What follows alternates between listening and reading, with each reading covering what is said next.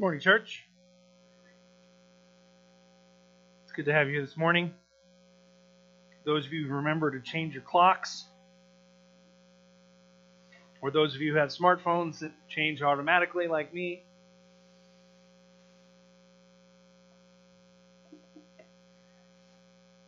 let's pray.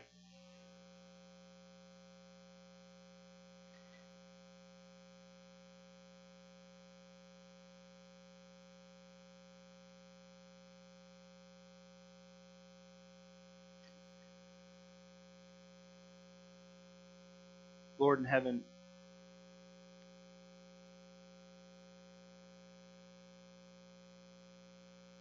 even though we don't necessarily wish for hardship and trial and struggle, we know the promise of your word tells us that it is not empty and purposeless, but it teaches and builds and strengthens us. So, Lord, we thank you for times that really demand that we cast ourselves upon you and rely on you, rely on your strength, rely on your grace to get us through.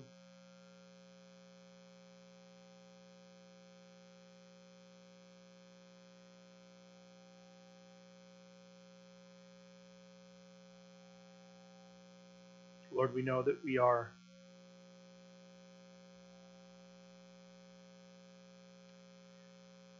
in ourselves not worthy, and yet you still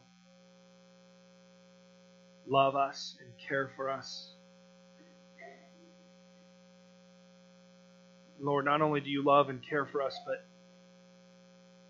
you have taken upon yourself hurt and pain so that we might be yours.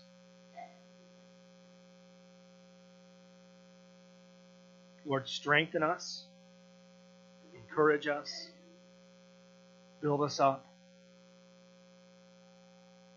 as only you can. Give us the strength to cast ourselves upon you, knowing and trusting in your promises. It's in Jesus' name. Amen.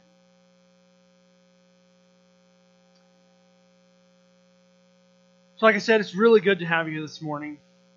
We're going to continue through our series, The Redemption Story. The purpose of our series, we're going to go now until Easter, and then actually 6 additional weeks after Easter, so 7 total weeks, including Easter's, for the Easter season. Right now we're in the Lent season, then we'll be in the Easter season. It's 13 total weeks. And through these 3 months, we're going to travel through the Bible. So we started last week, Genesis chapter 3, and by 3 months from now, we'll be in Revelation. And what we're doing as we travel through this is we're looking at how the Bible shows us or reveals to us, develops, maybe is a good way to put it, the story of redemption. God's redemptive work in the earth. Today, we're not moving very far forward from Genesis 3. Actually, we'll predominantly be in Genesis chapter 6. But in order to understand what happens in Genesis 6, we have to kind of look at 4, 5, and 6. 3, 4, 5, and 6 even.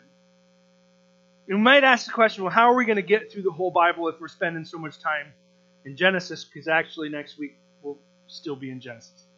And I'll say it's kind of like watching a child grow up. It's kind of like watching the development of a child, where if any of you have children, and most of the people in this room, lots of people in this room, maybe is how I should say it, have children, and they're older than the age of, say, 1 or 2. Anybody who has children who kind of get into those, 5, 6, 7, 8-year-old years, which is where my children are, knows that there are kind of a lot of things that happen in years 1 and 2 that are really, really big, really important, and really, really impactful into the rest of your life.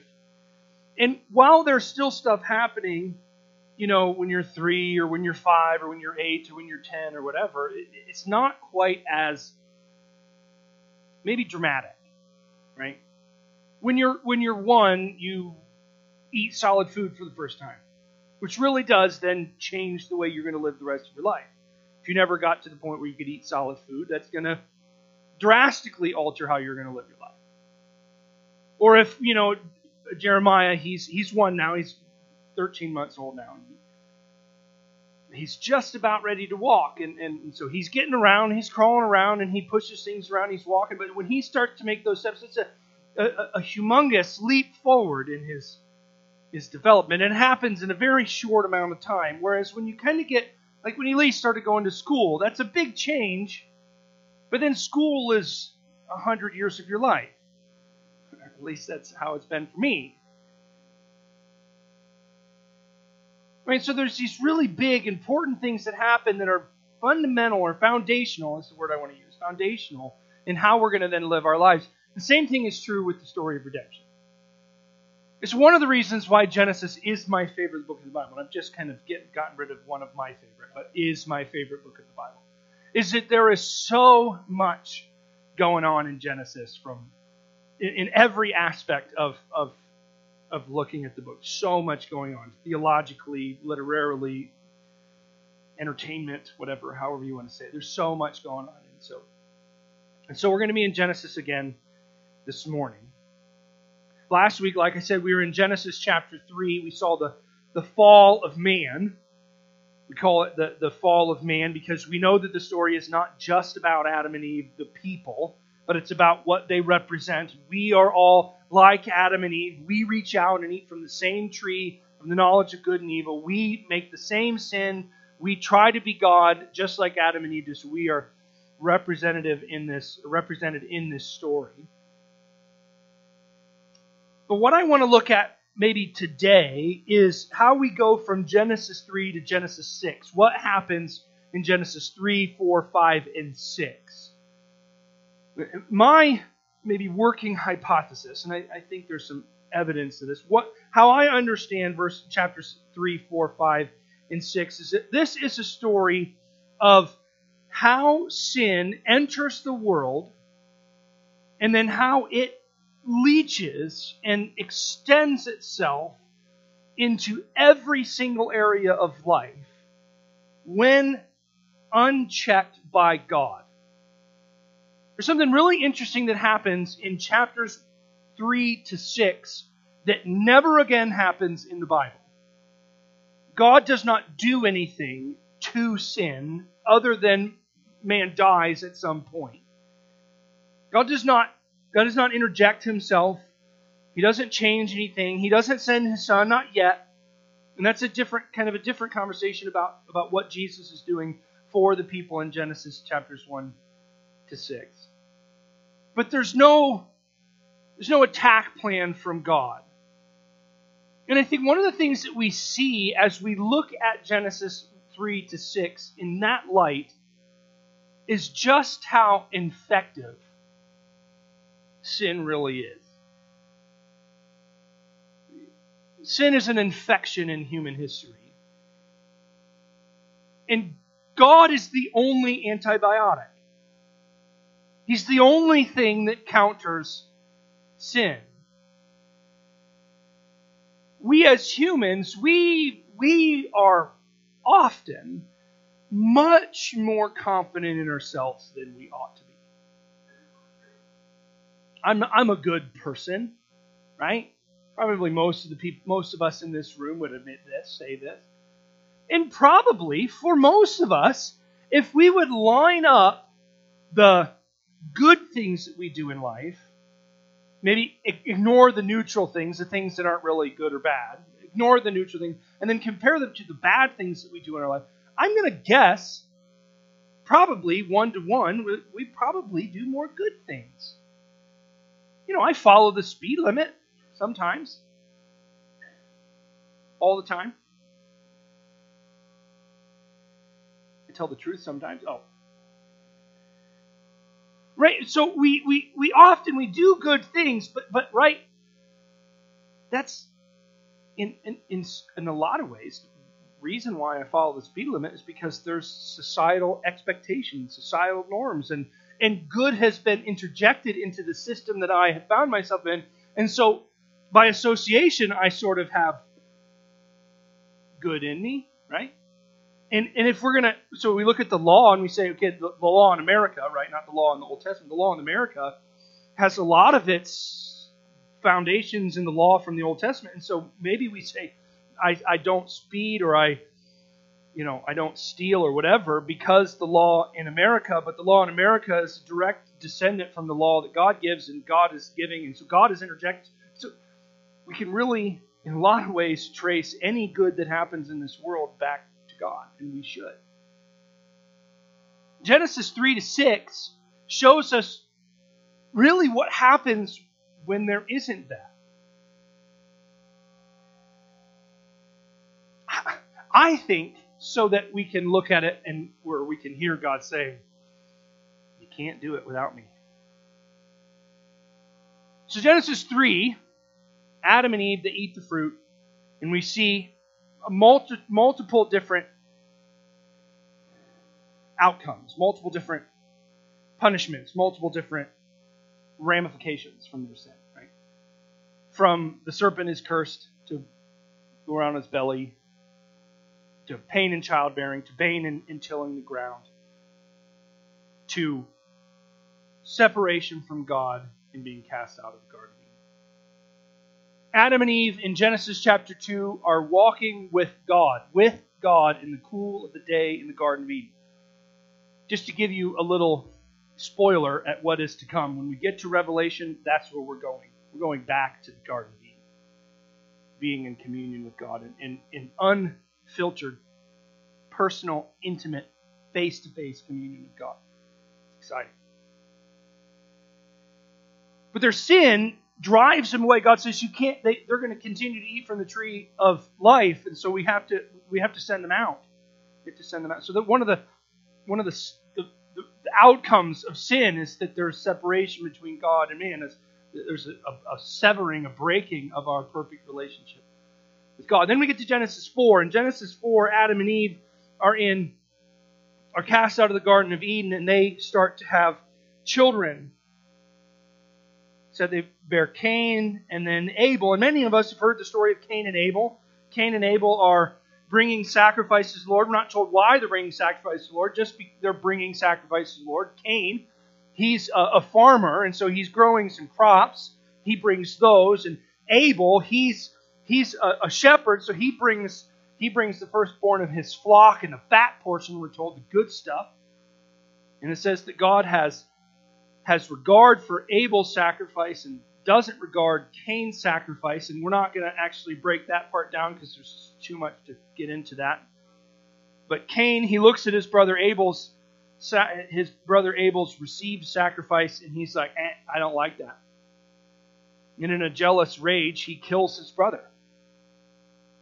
Sin has entered in. We eat a fruit. We separate ourselves from God. Sin continues to fester, continues to grow. And now we have a severing of the relationship between brothers. Kindred, maybe.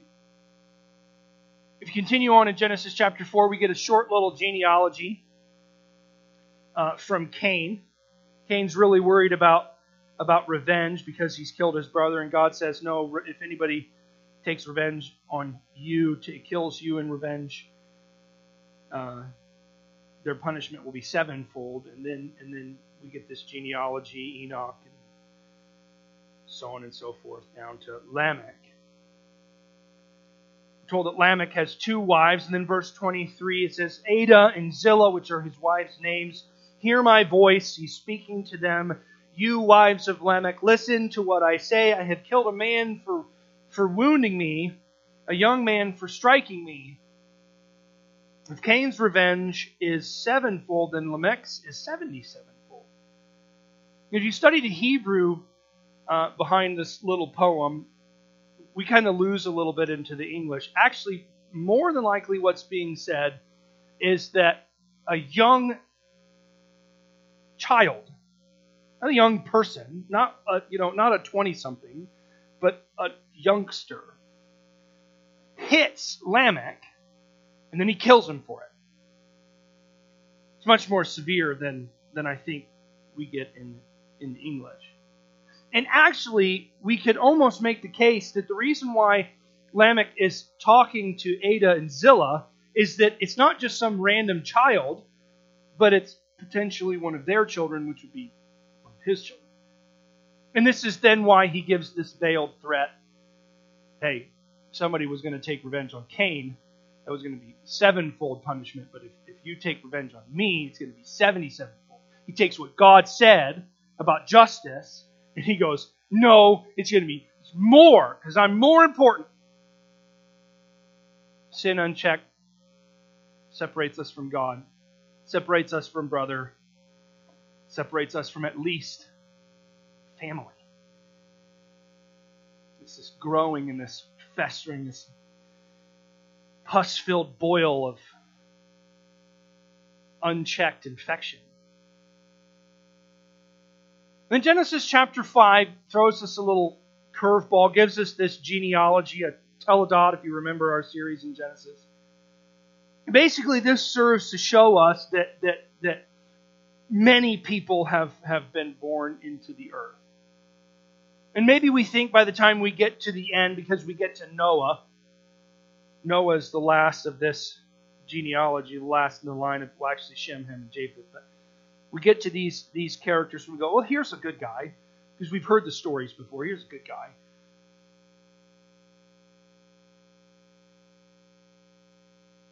But that's not the case. Sometimes we think that sin, yes, it's bad, and we're all sinners. Yeah, well, I'll admit that. But sin is by its nature, it's individual. Right? I think of the sins that are in my life, and very often the way I think about my sins are the moments of my sins. Moments, right? The times when I have sinned. The times when I have fallen short. What the Bible teaches us, especially in Genesis, in the first couple chapters of Genesis here, is that sin is not individual, it's perpetual. It grows. If not stopped, it will infect every area of life. And this is why I think God says in the law that the sins of a father will be extended out or perpetuated out to the 7th generation. It's not because God is cursing the 7th generation from the sin, but because there's a reality that sin untampered by God will be passed from one child to the next. So sin enters in, and as we eat the fruit, soon we have murder. Soon we have maybe more murder. And then we get to Genesis 6. If you know me at all, you know that I have a particular favorite verse. Probably not the best favorite verse that a person should have. It's a verse that I quote often. And I quote it often because it's so foundational to how we need to understand really everything in the Bible.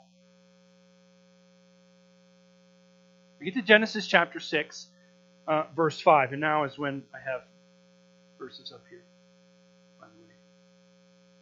Genesis chapter 6, verse 5 reads this. The Lord saw that the wickedness of man was great in the earth, and that every intention, the thoughts of his heart, was only evil continually.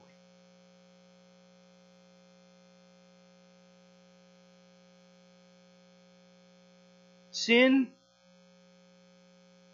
doesn't stand still. And sometimes if you grew up in the church, maybe you've heard pastors or youth pastors or somebody say at some point, if you're not moving forward, you're moving backward. I think one of the reasons why we say that is because if we're standing still, we're not actually standing still because there's a conveyor belt that is sin driving us away from the Lord. Because sin doesn't stand still. It grows, it grows, it grows. It's habit.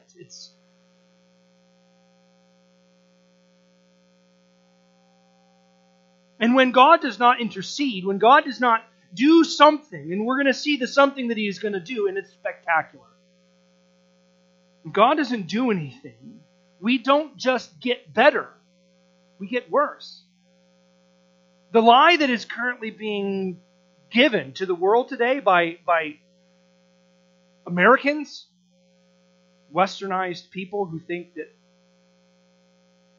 is that we're all basically good and we're all basically getting better. Because we think having more stuff means that we're better people. It's a total lie. It's actually so shocking of a lie that it's really kind of surprising that we as Christians don't see it more clearly. Have we gotten to the point where we think that we're good and we're getting better? And we're not. We can't. Not by ourselves, at least.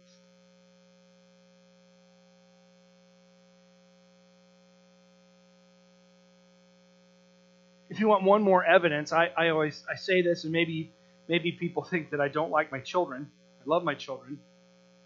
I think the easiest thing to point to show this fallen nature is you don't have to teach children to sin. Right? You have to teach my child to be selfish. You don't have to teach you don't have to teach anybody to be selfish. It's what we're doing when we're reaching out and taking the fruit. We're being selfish. And this corrupts every area of our lives, and it infests, and it grows, and it festers, and it's just...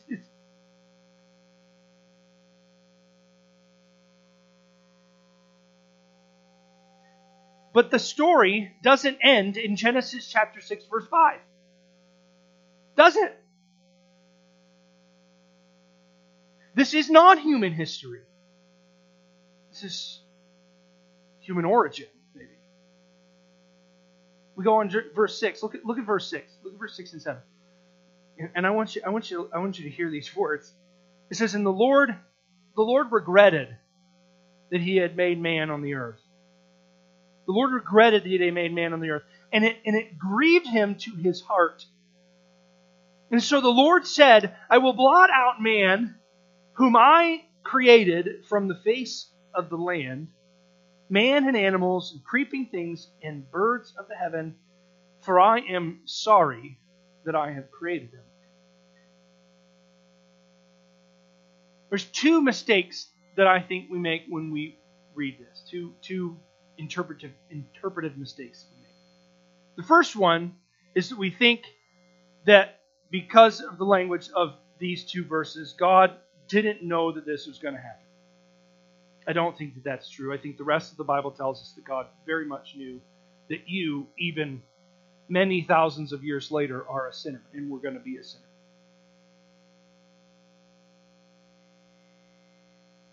I can have regret even though I knew the outcome already, right?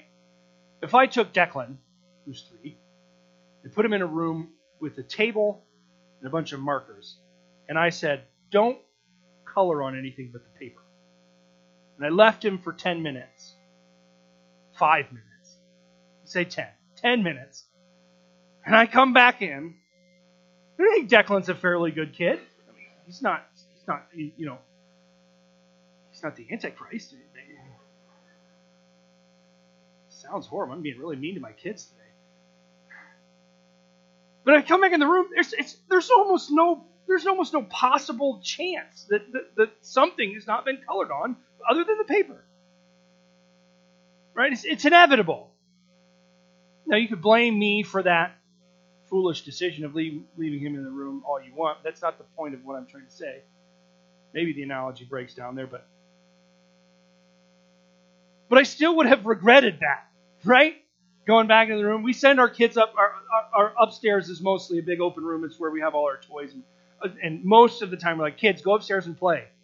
When we go upstairs, we look at the room and we go, "It's shocking how messy it is." but we knew it was going to be a mess. So maybe we regret sending our kids up there, but this passage is not actually talking about life as an experiment. It's talking about how God feels about sinfulness. It's talking about how God feels about sinfulness. We think that God just cannot wait to punish us. Like He started this, He's like, I am going to enjoy getting all these creations and clocking them a good one. No. Sin and sinfulness and the infection that is sin, it hurts God. It grieves God. I said this last week, and I will say it again because it does bear repeating. God cannot simply overlook sinfulness. Number one, it's just not in His nature. And number two, He would not be loving if He did. I don't normally make blanket statements about parenting because I feel like most of the time it's not what the passage is actually talking about. And it's not what the passage is talking about here today either. But for a little while, psychiatrists or whoever it is that told us how to parent our children, we were told that we shouldn't discipline our kids. We shouldn't spank our kids. We shouldn't punish our kids for bad things because. And now we're going, well, that was a terrible mistake because. Oftentimes, the reason why we discipline our children, and I'll be honest here, we do spank our children. I'm not telling you that you have to spank your kids. That's not what I'm trying to say. But there should be discipline in the lives of your children. The Bible actually tells us that pretty forcefully. What it looks like maybe is different, but every child in here, and we all were children at one point, and every parent in here has disciplined their kid and has said, this is going to hurt me more than it's going to hurt you. Right? And when you were a kid, you hated that because no prisoner has ever been guilty and deserving of the punishment that they're going to receive. And this is exactly what's happening. This is God's way of saying, this is going to hurt me way more than it's going to hurt you. I don't want this to be the case. It's God's justice. It's his love for His creation that demands that He takes action. I don't want my kids to grow up to be selfish jerks. And so I try to steer them through discipline out of that. Whether I do a good job at that or not is still to be seen, but that's the point of discipline. And when that is no longer the point of discipline and it becomes just an outlet for violence, that's different. That's different. And it's not really that close of a line. There is a very big difference between discipline and abuse, I think.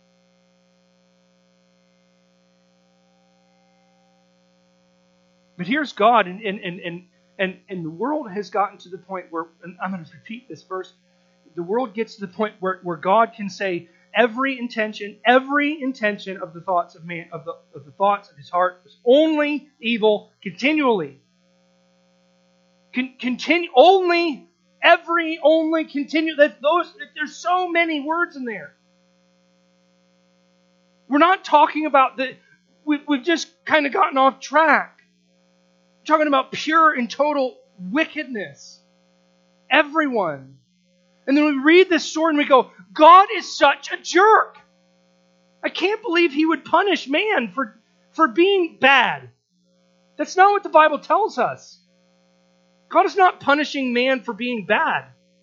God is eradicating evil, pure and simple evil. And He's not happy and excited and joyful about it. In fact, it crushes God to have to do it.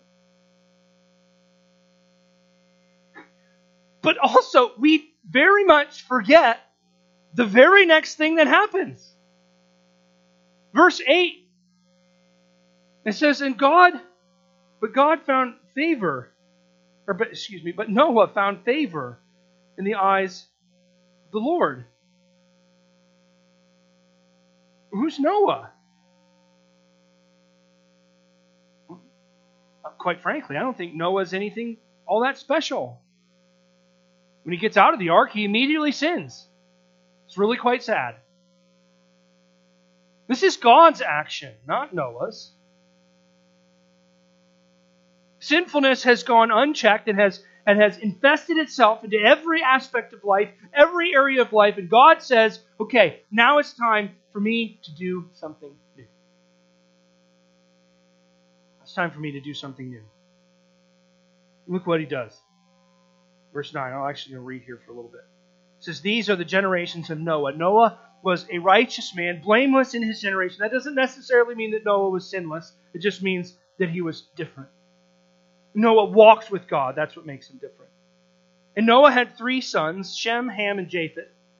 Now the earth was corrupt. There it is again. The earth was corrupt in God's sight, and the earth was filled with violence. And God saw the earth, and behold, it was corrupt, for all flesh had corrupted their way on the earth. I don't know if you heard that, but there's 3 instances of corrupt.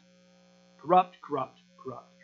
And God said to Noah, I have determined to make an end of all flesh of the earth, for the earth is filled with violence through them. Behold, I will destroy them with the earth. Make yourself an ark of gopher wood.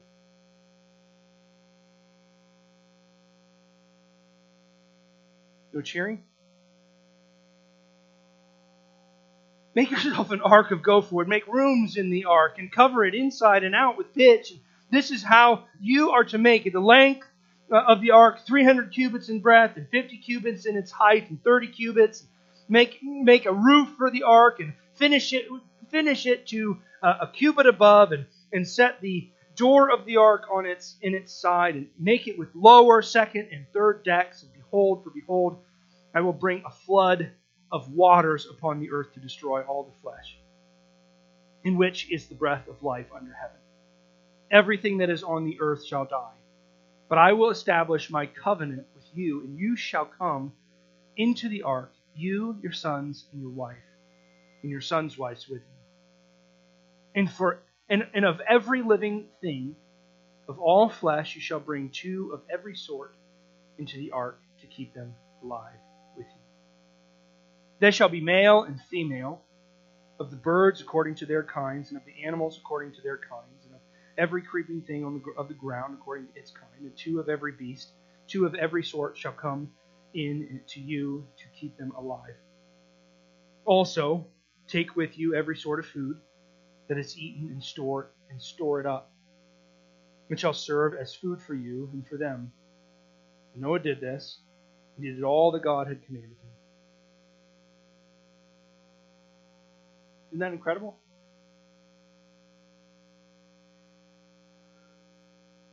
I think it's a mistake to think that the God of the Old Testament is a God of violence and wrath and anger. I really don't think that's what the Bible teaches us. I think most of the time when we read the Old Testament, we read it and we realize our place as sinners, and we see the ramifications of sin coming to people in the Old Testament, and we think, oh, I'm not guilty, I'm not guilty, I'm not guilty, but we know that we are. Every intention of the thought of man was only evil continually isn't passive. Justice is demanded because of God's just nature, but God is still the God of redemption. And He saves His creation. He saves His creation by interjecting Himself and giving path to redemption. If you're starting to think, man, this is sounding familiar, you're getting it. He sends this ark into the earth. And sometimes we look at this story and go, what? What about all the other people? Didn't God give them an opportunity? We're told in, I think it's First or Second Peter. Peter tells us that Noah is the herald of God's righteousness. So he's telling the people, repent, come. God will save you. God will save you. Come into the ark. God will save you. And nobody does. Nobody comes in. It's exactly the same thing that we do as Christians. God has saved you. God has saved you. God has saved you. Come into the ark of the blood of Christ Jesus. God is a God who redeems, who rescues, who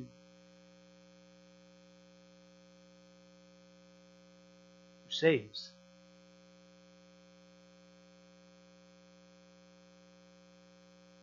Told that there's going to be a covenant established, and we're going to touch on the covenants as we go through, go up to Easter. We're not going to really focus on them necessarily, but we're going to see them throughout our time. This is what we call the Noahic covenant, and we're told we're not going to look at it specifically, but the Noahic covenant is the covenant that God makes with Noah as he comes out of the ark. He puts a rainbow in the sky, and he tells Noah, I will never again destroy the earth like this. And we kind of miss that. We kind of miss the main point. It says, never again will I destroy the earth like this because of the sinfulness of man.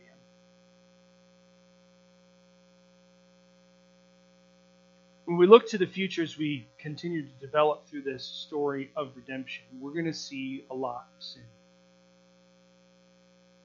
We are sinners. And what we learn in Genesis 3, 4, 5, and 6 is that we in ourselves are completely incapable. And we will oftentimes wonder, as we look around at this world and we see the sinfulness of man, we'll often wonder, why has God not done something like that again?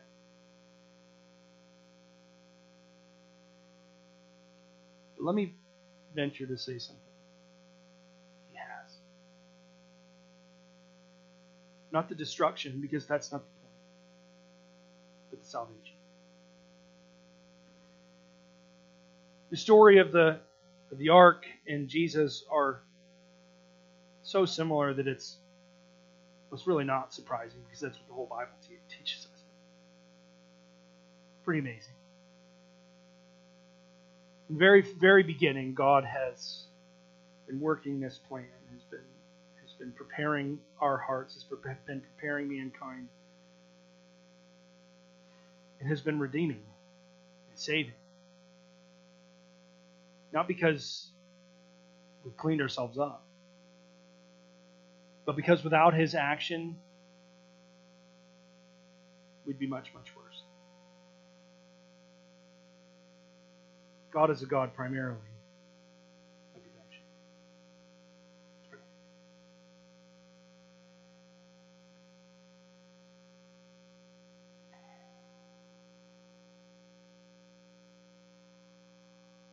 Father, I'd be foolish to not make the goodness of your gospel plainly known. While that it is of incredible importance that we know and understand that we are sinners, its importance is only in revealing to us and showing to us our need for you. Lord, we thank you that because of your love, because of your grace, you sent your Son, Jesus, to die on a cross, to take upon himself the waves and the destruction of the earth, to freely, on his own accord, take them on his own shoulders, so that we might be saved through it. That all our failings, all our sins, all that we are by our broken natures.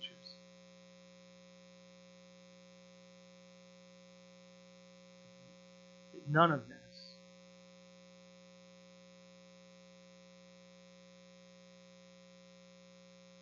this can keep us from you because of His work.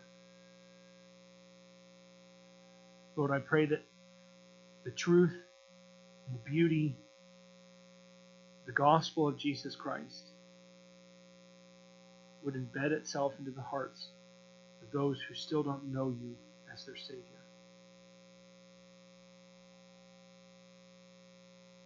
And that they would turn to you now and receive His work for them. Step into the ark of His death and resurrection on the cross and be saved from the torrent of justice and judgment. It's in Jesus' precious name, His holy name.